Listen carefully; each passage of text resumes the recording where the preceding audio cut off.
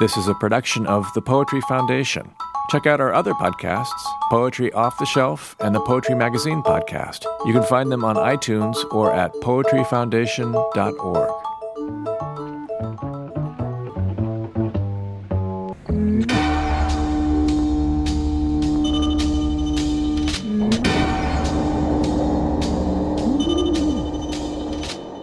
And welcome to another in the series of UbuWeb Poetry Foundation podcast called All Avant-Garde All the Time. I'm Kenneth Goldsmith, founding editor of UbuWeb. UbuWeb can be found at ubu.com.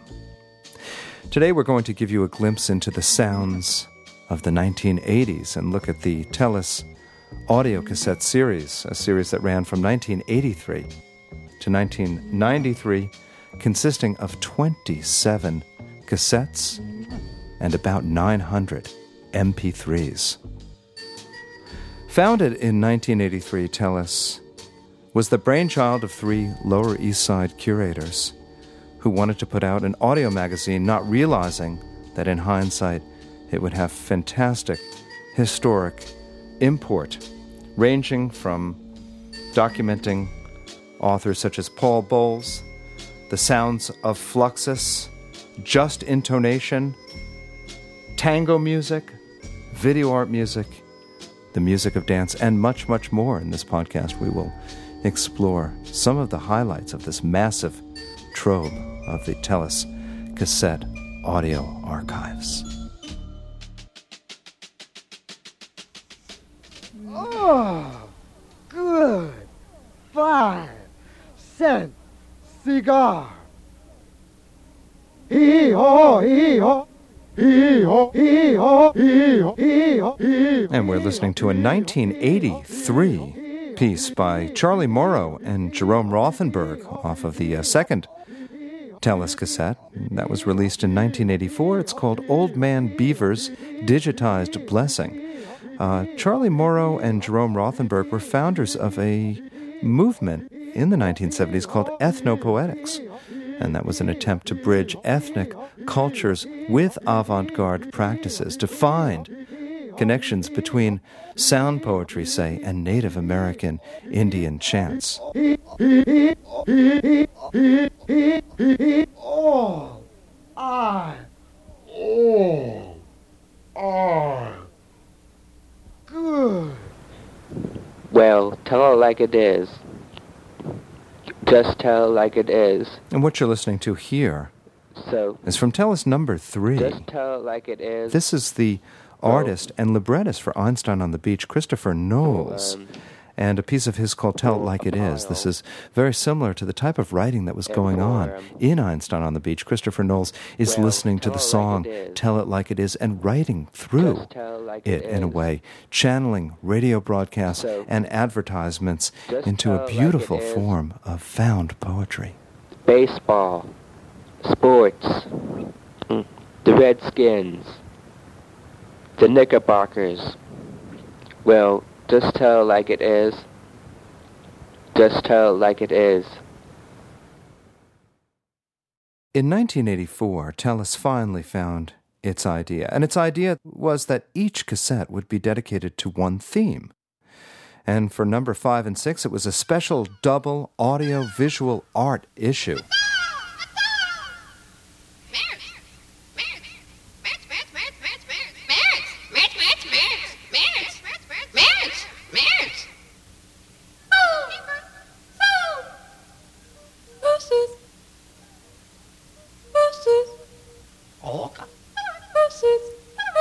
What we're listening to here is the visual artist, Louise Lawler. And it's an older piece that was done almost 12 years before this cassette was released in 1972, and it's called Bird Calls. And in it, Louise Lawler takes certain prominent male artists and makes their names into bird calls. Dan Graham, Richard Archschwager, and Vito Acconci.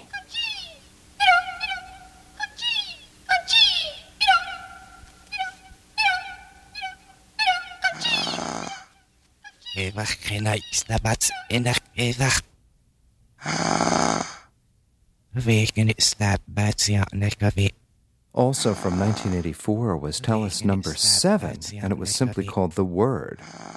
And this was artists working with text sound, a wide movement in the 1970s. Related to sound poetry, this is a piece by Gregory Whitehead, who appears often throughout the Tellus series, Gregory being a great broadcast artist. And this is a palindromic piece of his called Eva, Can I Stab Bats in a Cave, that runs backwards and forwards, sounding exactly the same. Eva, can I stab bats in a cave? Can it stab bats? Eva, can I stab bats in a cave? Can it stab bats? Eva, can I stab bats in a cave?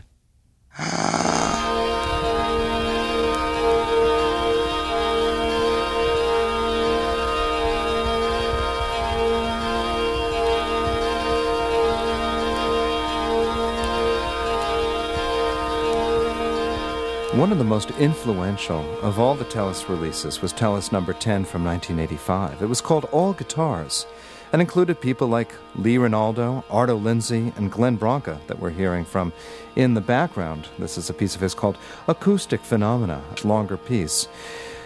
This particular release influenced a number of downtown guitarists and, in fact, noise and grunge and all sorts of art guitarists. This was the first time that guitars was focused on in an art context from 1985. Tellus number 10.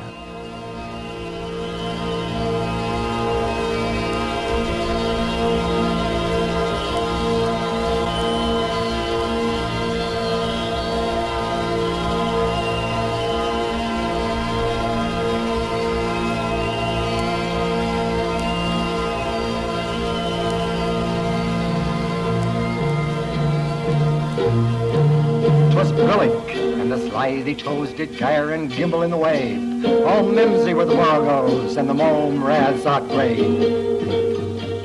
A fantastic piece. You know that piece by Harry Parch called O Frabulous Day, the Jobberwock. This is from a Tellus release from 1986, curated by the Just Intonation Network, with Harry Parch, Lou Harrison, and a number of other people working in odd and unusual tunings. This is a very beautiful and strange, almost disorienting release.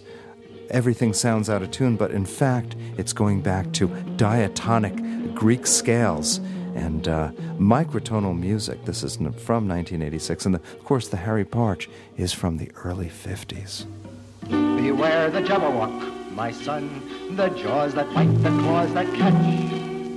Beware the Jubjub bird, and shun the frumious Bandersnatch.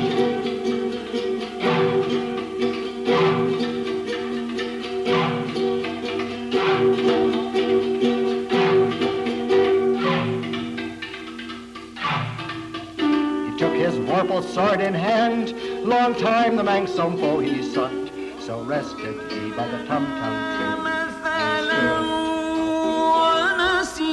خلقه قال من يحيي العظام وهي رميم. In 1989, Tellus devoted an entire issue to the voice and vision and sounds of Paul Bowles. Paul Bowles, of course, the great artist, but also what most people don't know about Paul Bowles was that he was better known as a composer before he was known as a writer.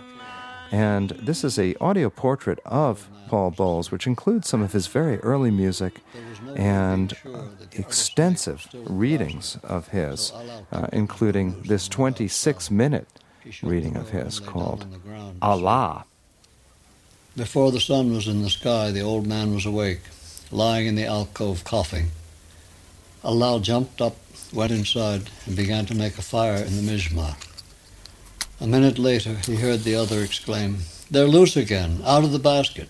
Stay where you are and I'll find them." one of the great things about listening to Bowles read with this is the sound effects and the ambience of Morocco. There's music, there's the sounds and ambient field recordings all throughout this. So it's not simply Bowles reading, but it gives you the sense of Paul Bowles in the Moroccan context. This is an incredibly valuable historic document from 1989. This is Tellus number 23, The Voice of Paul Bowles. Although the snake did not move, he went on repeating his command, for by now he knew it was going to come. And after another long wait, all at once it lowers its head and began to move toward him. It reached his hip and slid along his leg. Then it climbed up his leg and lay for a time across his chest. Its body was heavy and tepid, its scales wonderfully smooth. After a time it came to rest, coiled in the space between his head and his shoulder. By this time the Keef paste had completely taken over Alal's mind. He lay in a state of pure delight, feeling the snake's head against his own, without a thought saying that he and the snake were together.